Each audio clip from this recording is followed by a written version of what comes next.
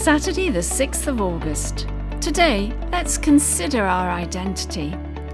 John 8, verse 36 says, "So if the Son sets you free, you will be free indeed."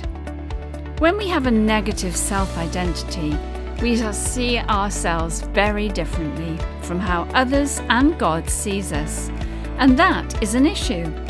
The process is going to have to be about dismantling and then rebuilding, but we can't build new things on old ground.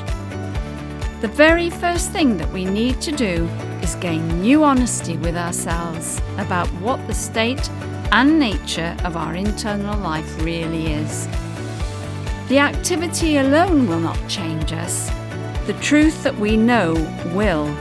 So we must put our energy into the establishment of that through the collaboration with Holy Spirit within ourselves.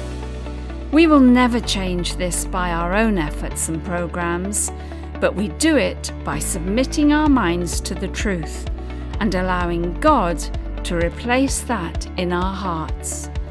We do this to expose the lies and bring it all out into the open, the light, the seen realm, because that is where God is waiting for us to help us lose our ideas of what is true about ourselves and exchange them for the absolute truth, and that will make us free indeed.